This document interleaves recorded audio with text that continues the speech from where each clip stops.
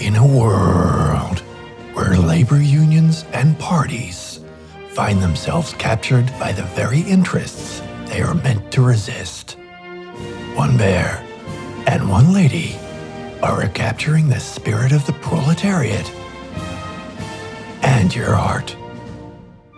This winter, cuddle up with Knackers and the Vag. Comrade, worker, endurer of podcasts, welcome to Knackers, and the Vag. One 51-year-old girl with a desiccated uterus, one bare commodity, and one proper guest. And we are on tour here on Knackers and the Vag on frequent flyer points and generous Patreon donations. Oh, well, not donations, sacrifice of your wage for my livelihood. Patreon.com/Helen Razor. Please, I need to go to the dentist. Oh, my heavens. I was the last to know. I had read the name Dr. Elizabeth Humphreys. Now, Elizabeth, thank you so much. Hello, Helen. For raising the tone. Well, that's yet to be determined. You have a we'll proper see. book with a hard cover out. It's outlandishly expensive, which is a sure sign that it's good. I'm sure it is. Academic prices. Yeah, what is that? Anyway, sorry. The book is called How Labor Built Neoliberalism. I only read the chapter that I could find on the internet at no cost. It may or may not be lying around the internet floor. You may be able to find a copy. But so it was released in April of this year, just before the Australian election, and it upset quite a few people, I imagine, because you make the outrageous proposition in the weeks before God's death, that's the Australian Prime Minister Bob Hawke, that the Australian Labor Party introduced what we now call the neoliberal era to Australia. Now, this is just a fact. That's right. I think people like you and I accept it as a fact, but generally when What do you mean academics... I'm sorry, what do you mean people like... People who are critical of what happened with the Labor Party under Hawke and Keating in the 80s and 90s, I think see that as neoliberal. Yeah, but also people who bother to find out what neoliberal means because it's ill-defined in the press. It's bandied around like a slur and rarely defined. I think that's true, and there's big debates in the academic press as well, amongst academics, like what neoliberalism means. But I think we know it when we see it. Generally, people are talking about the expansion of free trade, the undermining of working or labour conditions, attacks on trade unions, privatisation. Fine-grained definitions of phrases or words is important in your gig, right? Like you all have to agree, or you may enjoy disagreeing, or you may feel compelled to disagree about how you use this particular word. Like you work with knowledge, right? So you have to do that. But for those of us who don't have the patience for such things all the time, would it be not just easier to talk about neoliberalism as a period of time? I think that does make it easier. Disagreements about definitions they're not just purely for the intellectual concern of it. It's to try and actually understand what happens in the real world.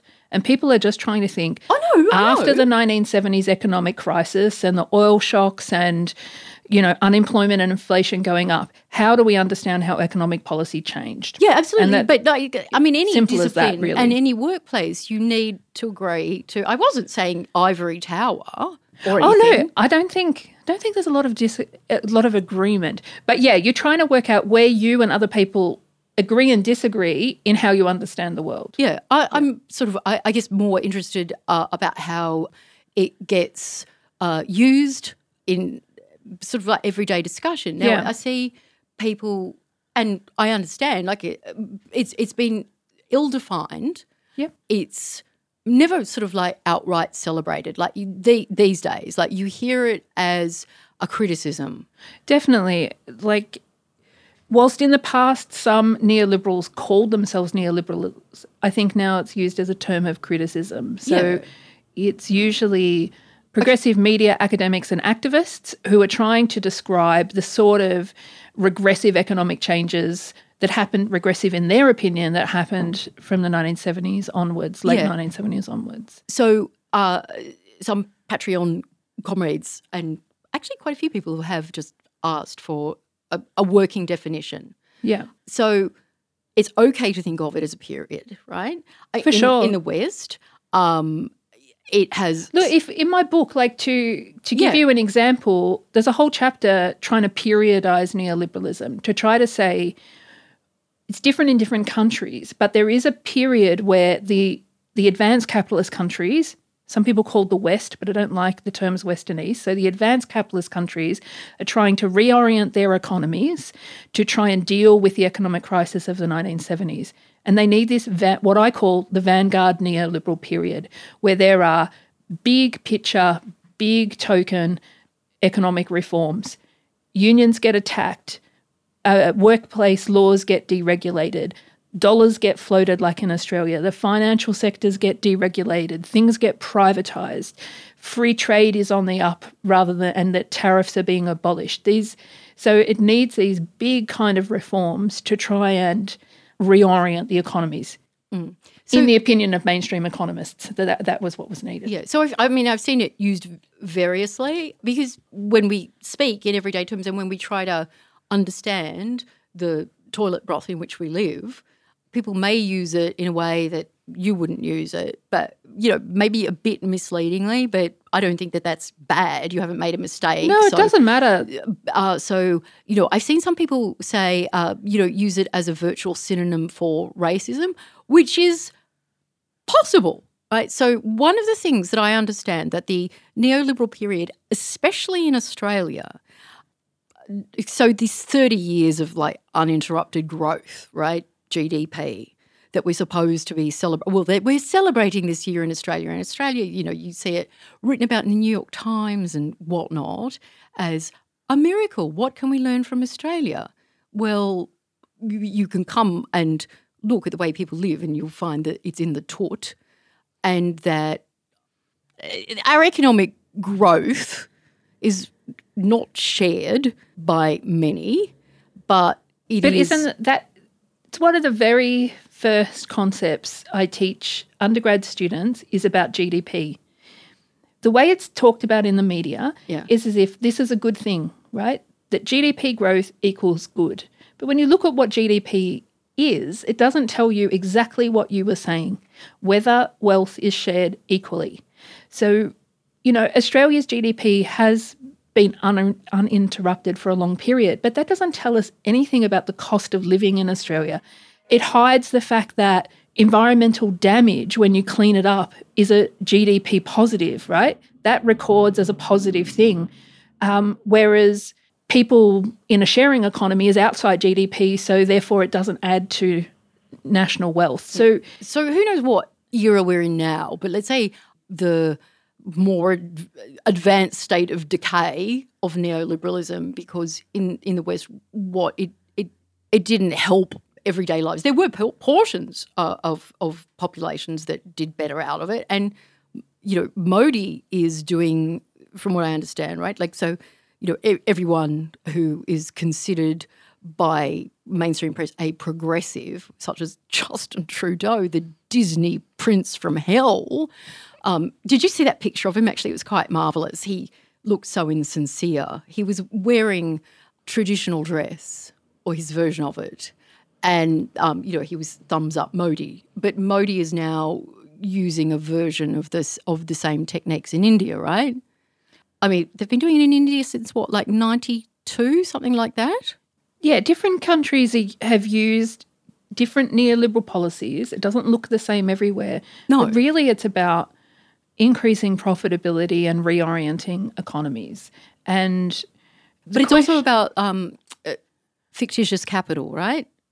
So that's assets written down on paper? Yeah, so certainly some academics have been particularly focused on what they call financialization, right? So the incorporation of everyday life into financial markets. Yeah. But there's a really practical example of that. It sounds really abstract when you say it. Superannuation, which we all have paid for us, or we pay if you're self-employed, right? No.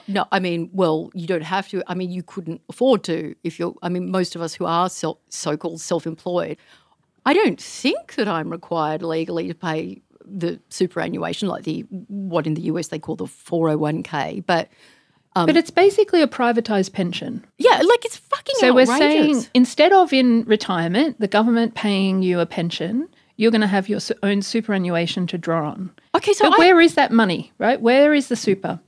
It's speculated on financial markets. Okay, so this is I've been sniffing around to find out about superannuation, because superannuation, and do you cover it in the book? A little bit, yeah. Yeah, so okay, superannuation. I mean, we're two young crazy ladies, you know, we're wearing black jackets, we're up with the youth beat, and superannuation, not a fun discussion. So I'm getting the sense, right, that you're saying, yeah, like financialisation, which it depends who's using the term, right? But instead of us saving our own money for retirement, this money is now held by other people and put onto financial markets. Yeah. And that's all they're saying. Speculated and gambled in assets and derivatives and other financial products. And that's really, really risky. So one thing people are saying about the neoliberal era is, yes, people may on paper have this superannuation, but actually if the stock market tanks, like it did a period ago, you can lose your superannuation.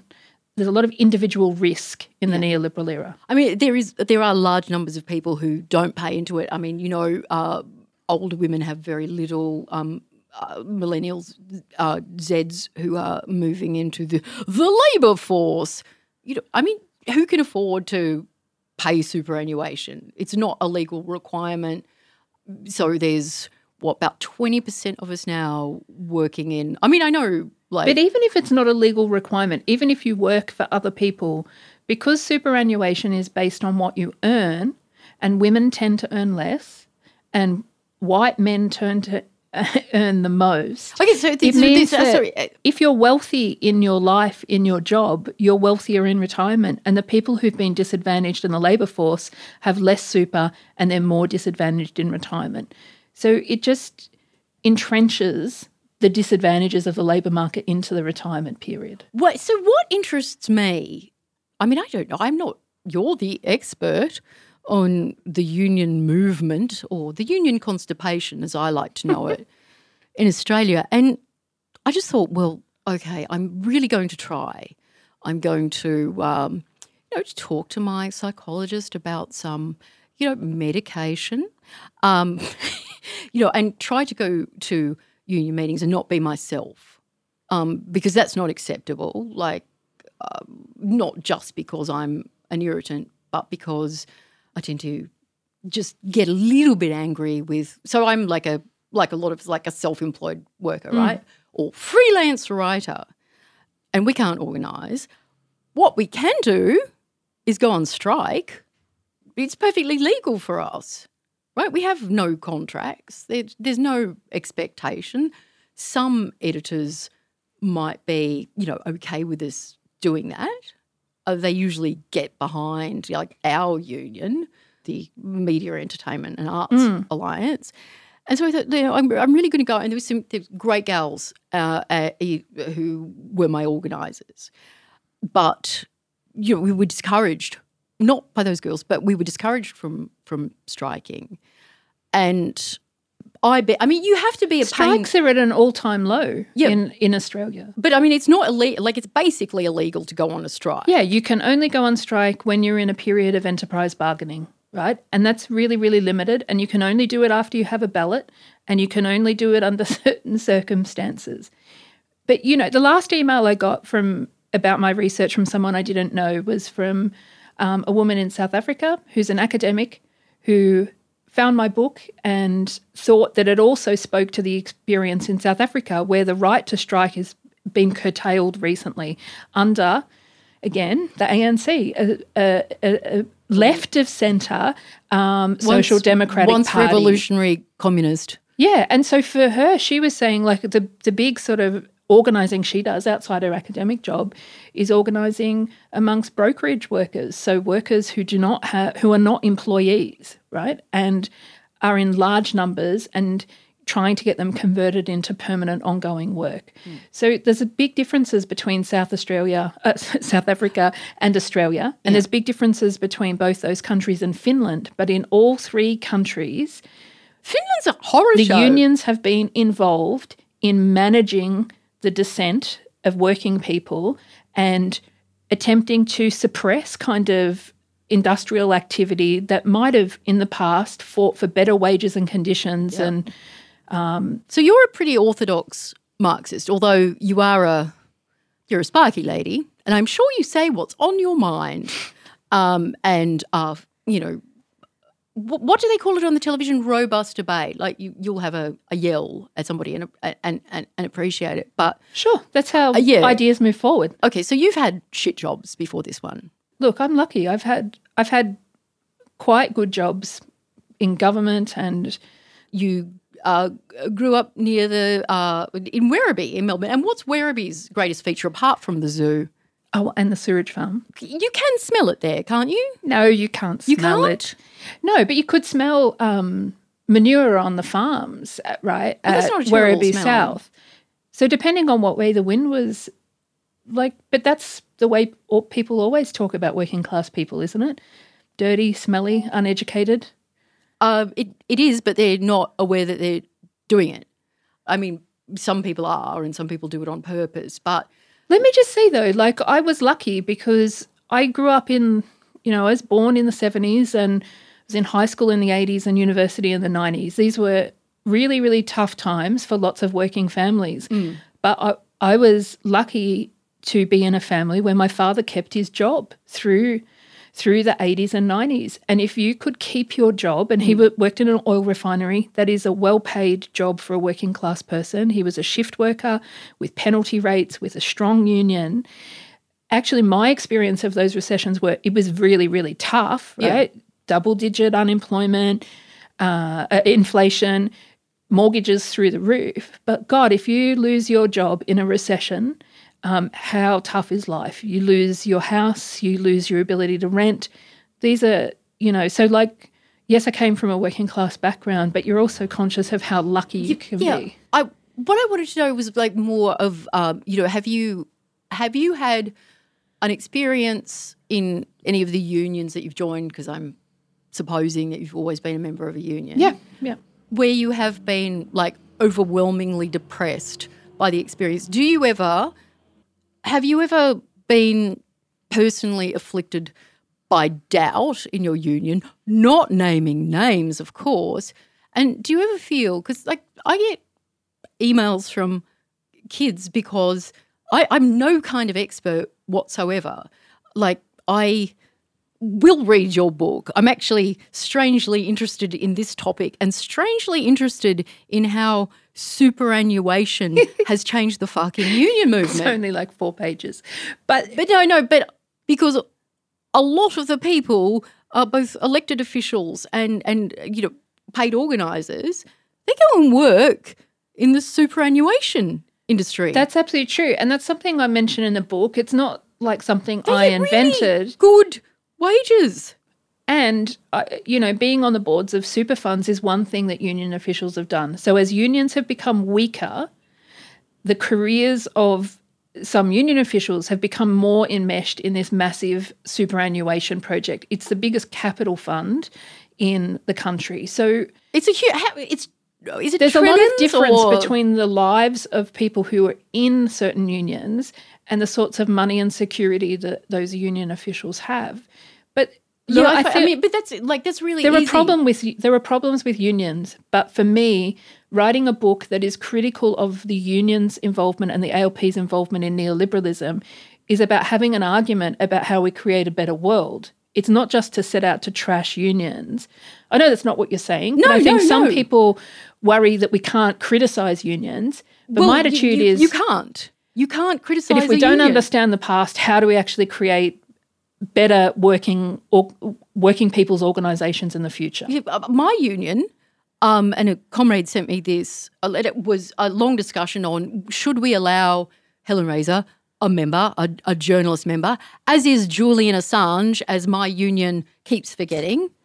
But you know, they find that insulting. I mean, I think that it's not outrageous. I'm not doing anything terrible to say that the union has turned its back on a man in prison. Forget what, you think about him. He doesn't deserve prison. I mean, when will it occur to you that could fucking happen to you? I mean, for me, you mentioned South Africa before.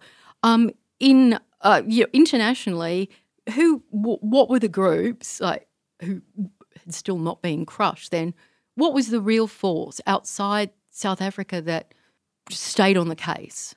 Oh, it's absolutely true that the union movement internationally was involved in solidarity with Black South Africans and others who were trying not just to resist involved, apartheid. Committed.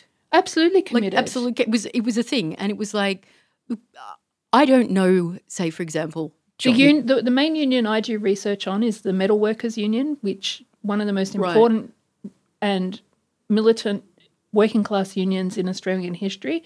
And when you go and see their files, you see stuff about apartheid and the campaign against apartheid in their files and the campaign against uranium mining, right? Unions are political bodies as much as they are labour bodies about labour. We know that you can see this today from the union supported, the ACTU union supported same-sex marriage. Yeah.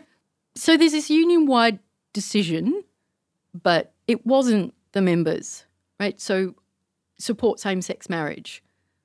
Okay, I voted yes, fine. I even went to the post box. And I hate leaving the house.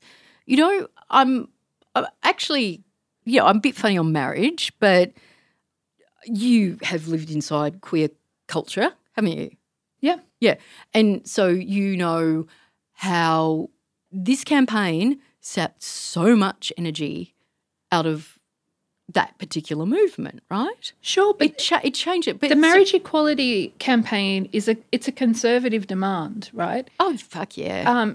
But the trajectory of queer movements, say from the global justice movement where, there was a queer bloc and there were queer groups who were active on issues of forgiving third world debt and the conditions of workers in the developing world, it seems a big trajectory, but you work with what you've got. Yeah, I mean, sure, but this was not something that came from the membership.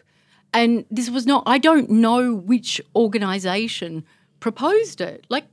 There's a lot of middle class gay and lesbian people, right? And of course. And they run a lot of those organisations. Yeah, no, absolutely. But there was this, I observed it. But even Marx says we are for bourgeois rights, okay? We do want equality in bourgeois rights. Look, I'm very tedious on this matter and I don't there's a lot of, I'm well established on my criticisms of the gay marriage campaign. The main thing I disagreed is most people thought that we would lose that vote. I was completely confident that we would win that vote, and that's because I know my family are a working class family and I know they were going to come out and vote yes. And there are lots of ordinary working class people who did leave their houses, post in votes and vote yes. I was more concerned with how conservative a lot of the queer community were, as if working class people are these horrible, racist, homophobic, awful people who couldn't even be won to a yes vote. Well, some of them didn't need to be won because some of them are queer themselves, have queer people in their family, and actually took the opportunity to come out and vote. I was always confident we were going to win that vote. Generally speaking, it was just a ridiculous thing. Of course it was. It was a nonsense. There were many people who were quite hopeful afterwards that this has really politicised young people, and they were excited to apparently vote and participate in that. Enrolments went up, right? You had to get on the register, and there was a big increase in the enrolments of young people in that. Yeah, it was through that. Yeah, it was fine. It was a good result, and I'm glad. And thank you very much for suddenly being interested in queer rights because, you want some gay people at your dinner party, frankly. I'm only talking about a few people, but people like to have – anyway, sorry, I won't go on. I have strong feelings about this because nobody had been interested except for maybe the BLF, I believe, had some solidarity with what was then called Gay Lib, right? No one had stood outside, parliaments for dirty pieces of legislation. Well, there's always been trade unions who have campaigned on the basis of sexuality. But yes, you're right. You're thinking about during the Green Bans that the BLF put bans in place at Macquarie University on 2 occasions.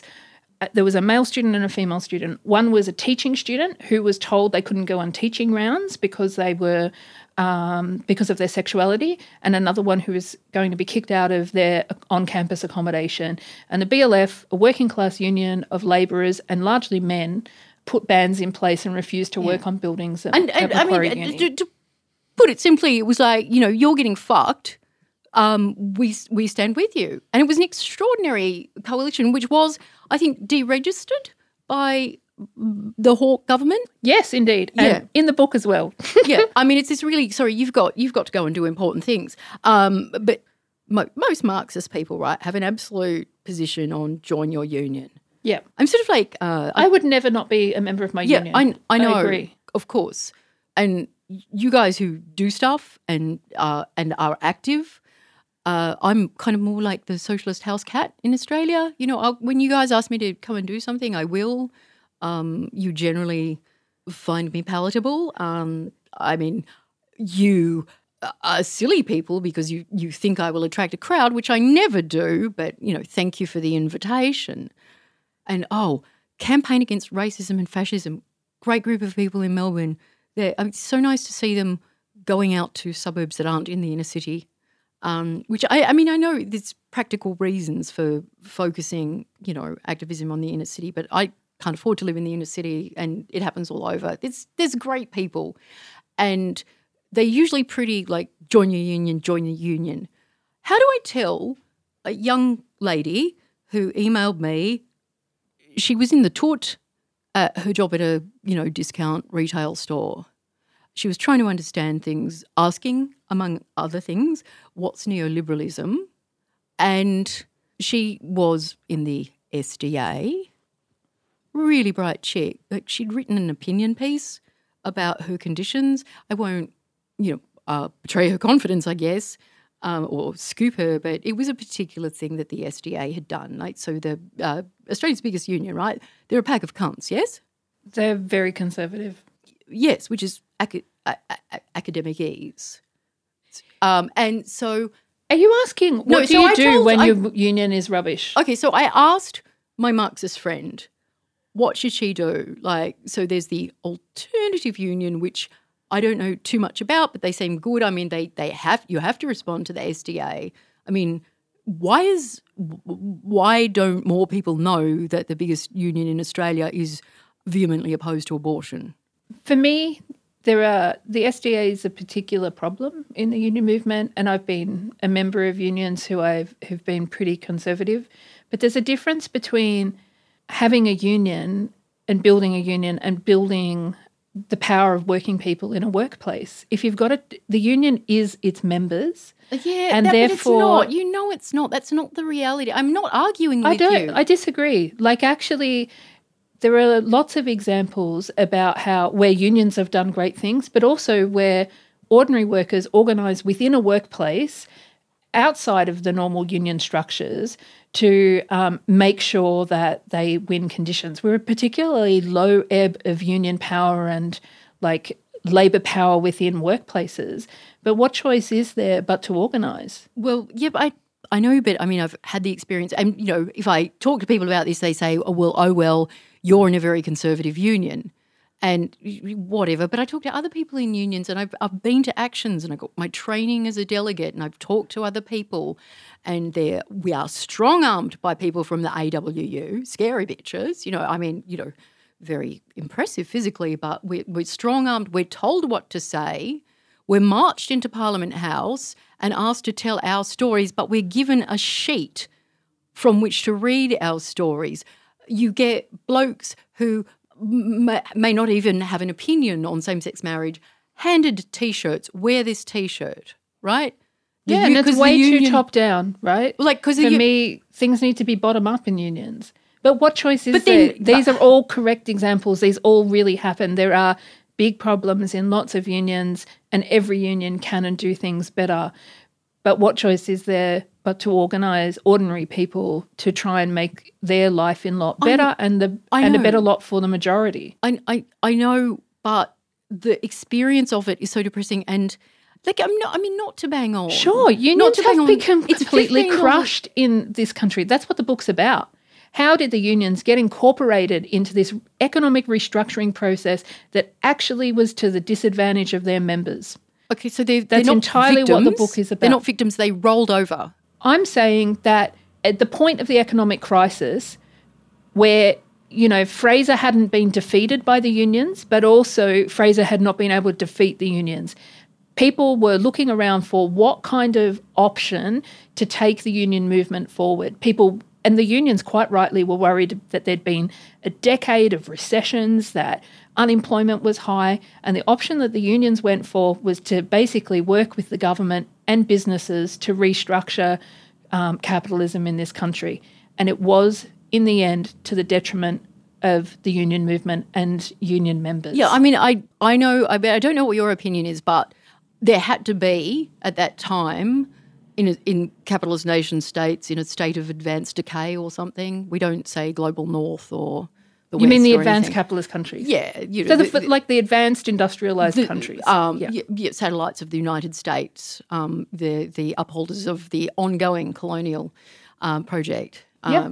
Oh, goodness me, I'm sounding like student politics. I hope I'm making you feel nostalgic. Okay, so not to be a wanker, right, but my union and other unions in the Marxist sense, like, they have a very bad case of the ideology sniffles. They genuinely believe, and I've spoken to them privately, they think that the new program of organisation, how they're going to shift and be more meaningful, is have more women in the unions. They sold us out on change the rules. They asked us to come to their marches. We came to their marches. Organised socialist groups said change the rules is good. The ACTU is encouraging you to talk to other workers. Change the rules is impenetrable dross. I'm sure you read it. I read it several times to see if it made any sense. There were some benefits apparently, but it was written in a language. The problem with Change the Rules wasn't the content, it's that it was an electoral political strategy. Yeah, I know it was all that. about the election. It's not about building unions. I know that, but how does Sally McManus sleep at night? She asks, and I'm asked by my union to recruit young people who are getting fucked over to pay $20 a week in our case. $20 a week. For me recently, I'm okay now, I'm not going to ask to borrow any money, has meant quite a lot. Absolutely.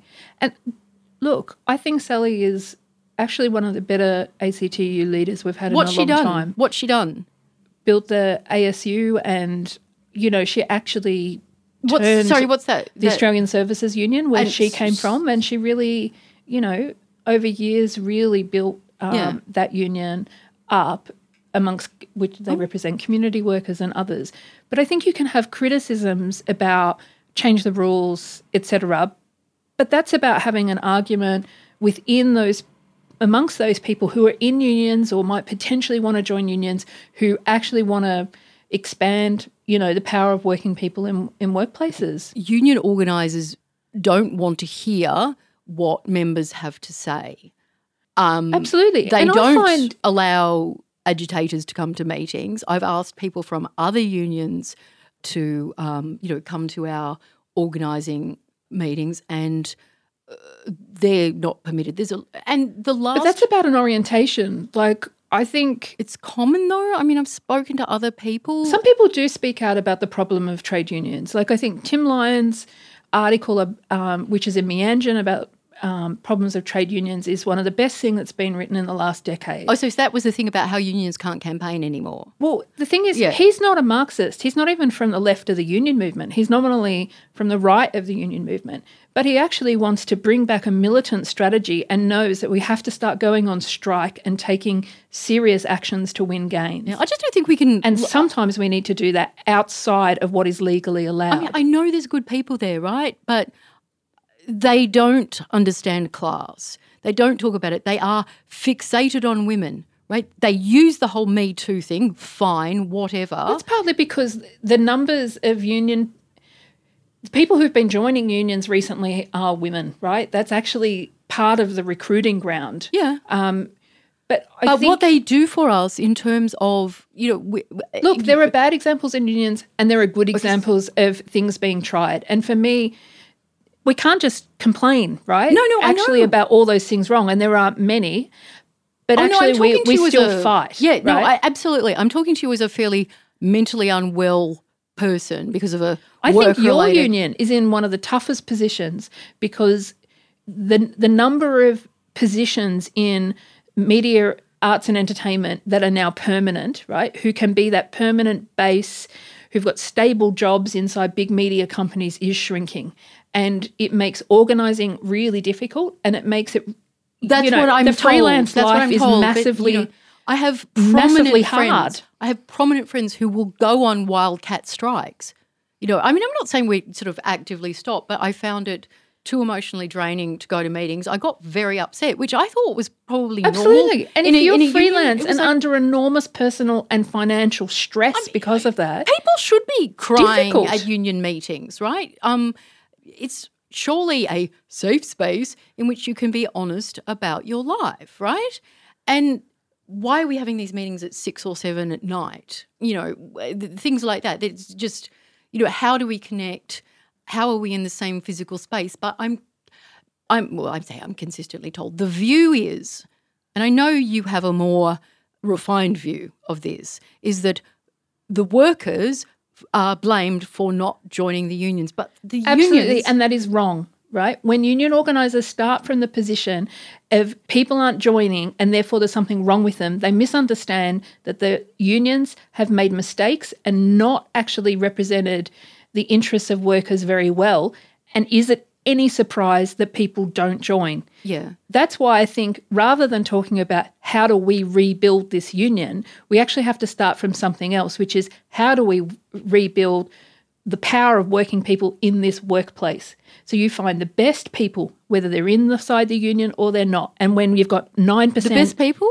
The best people, the people what do you who mean want to the best people? fight, the people who want to do things. The people and sometimes that wanna they're not fight. even going to be in unions. But right, so that that there's this whole organising model based on Marshall Gans, the guy that did Obama's campaign. I mean, Obama was a 1 in a million charmer. Like, the guy but there's no magic bullet, right? There's always this theory that this latest style of organising that we're going to import from successes in the US or import from somewhere else is going to work, but there is no substitute. Okay, especially from when organising on the ground. The organisers often don't have a conception of class. I mean, I don't want to demonise Sally McManus. I mean, I think she, but she's an incremental change person. She's made statements that were very offensive to young people, kind of like coming into, like, so how can you not come into a sense of politics when you know you're going to have to live with your parents and there is no stable employment? Like, these kids have a very different life, as you know far better than me. And you live in Sydney, you see poverty and you encounter it with your students. And, I mean, you know better than me. You see... Yeah, but most young people don't even know what a union is. Yeah, because the unions don't know what a union is, and they say possibly. But all I'm saying is it's an incredibly difficult place. Being a union organizer is an incredibly difficult job. Yeah, of course. That doesn't mean I don't think that the way unions organize is perhaps been in the wrong direction. So I think, like, sometimes we're arguing in the tent, aren't we? We're saying we know this union is working hard. And these organisers are working hard, but there are problems. They've got a lot of real estate, right? They've got a lot of fucking money. They need to go on a weekend fucking retreat or something and understand what they're fighting for. They talk down to people. Now, Absolutely. I don't think they need to go on a retreat. They're not just talking to themselves. Yeah. Actually, union organisers need to build rank and file delegate networks where those delegates actually talk for themselves. And the best unions, that's what they do. this is basic. Absolutely. Right? This is like basic. They're a professional managerial class. They're very close with the journalists. The way that social media is organised, which is a very corporate space, and your nice liberal ladies are getting these positions. Celebrities are getting positions, because it all looks nice on Not the web. all of them. No, I know, But yeah, they're okay. radically different to what they were in the 60s and 70s, where most organisers came from the shop floor, right? Yeah. And yes, we need more of that. Okay, so let's just talk about John Setka. That's obscene. That's absolutely obscene. But like with Assange, I think that we can know that John Setka personally may have behaved in ways that are unacceptable. Okay, so but have you ever? Is that why the Liberal government is going after Setka? No, No, political. Sally McManus is There is going a after political Setka. agenda against the CFMEU. Yeah, there is a Right? political And so- agenda from within the Labor Party and from within the ACTU. Like, it's well known that Anthony Albanese wants to put Reardon in. He's not going to get in because whatever you think of Setka, the members love him.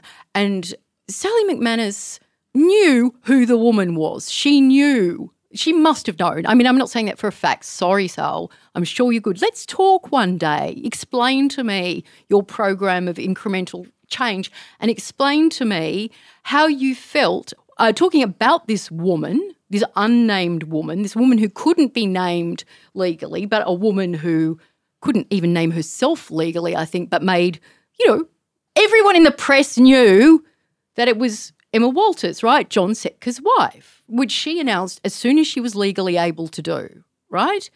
So, and I don't mean to argue with you, The but thing with me with the CFMEU is I have no control over whether John Setka remains in his position or not. oh no, of course not.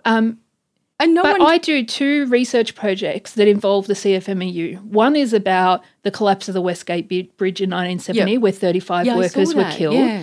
And one is about heat stress at work and the experience of construction workers. And with climate change, heat stress events are going up.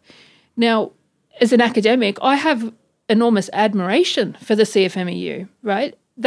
It's one of the most high-risk jobs with the greatest number of deaths and injuries in the country. And What gets can I- lost in the media shitstorm about Setka is the fact that here we have a militant union who is militant because actually they have really dangerous working conditions. Absolutely, absolutely. I'm so glad you said that because my dad was a builder, not a union man, but he was a builder. Like, there's a very different way of speaking and interacting on a building site because I'm terrible at physical labour. Have you ever done any? Not for pay, no. Yeah, I mean, I'm no upper body strength, can't see. But my father Can was bench press 60 kilos though. you but- fucking my god. No, I can.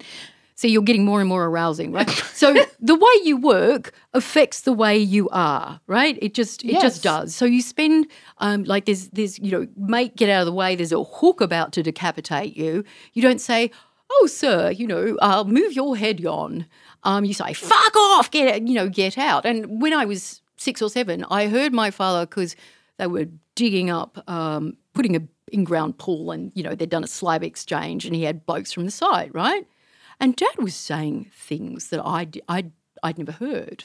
It was actually fairly amusing, because my father, who spoke to me had a bit of a plum, right? But on the site, this is how they spoke. Like, you've got to speak like that. And frankly, my friends in media, you are filthy fucking cunts, and you know that, and you roughhouse and you talk. But one of the main people I deal with in the CFMEU and who's helped with that heat stress project is a female president of the New South Wales Construction and General Division of the CFMEU. They But I've don't also like the met- CFMEU though. They don't. No, Like, they don't. But the government didn't like the MUA either. the Labor Party don't like Well, Setka. some, you know, They don't it's like. factionalised. Some do. Yeah, but I mean, they're trying to. Just on a personal level, what really upset me was the use of a woman for political gain. But that happens everywhere, right? And the thing is, I have no power over or involvement in that Setka decision. And generally, I think these things should be democratic decisions of union members. Yeah. Unions should be democratic, and I would love to talk to you again. I would love to talk to you about your concept of anti-politics. You have to go. sure. Thank you very much for having me on. Yes, and thank you for telling me off. What did I tell you off? I know you didn't really tell me off, but okay. So now, genuinely, what does one do? Like, join a union and do what? Like, go to every meeting and attempt to be heard, and lose your. Being a member of a union is not about going to meetings. It's about building solidarity and strength in your workplace, and that sometimes means working with union members, but there is 13 or 14% membership of unions. In the private sector, it's at something like 9%. If you're just talking to other union members, you're talking to a tiny amount of people in your workplace. I'm lucky. I'm in a union that has better density, has more, per 100 members has more, and is reasonably strong, and the academic and professional staff at universities do tend to go on strike during bargaining period. But, you got to talk to non-union members as well about conditions. You ask them when they're drunk. Like, I ask people when they're drunk for money. It works really, really well, but, Don't you think organising can be kept relatively simple? There are big problems for the union movement, but we can't take them on our shoulders. You're just trying to find that one more person in your workplace or in your local neighbourhood that agrees with you or disagrees with you, but they actually want to change things. You're just looking for that one next person. And when there's two of you, you're looking for that third person. Sometimes we've just got to keep it simple. Thank you so much for your time. Thanks, Helen. I feel troubled, but somewhat optimistic. She knows a lot about Gramsci. I didn't ask her anything. Thank you so much. You've been listening to Knackers and the Vag.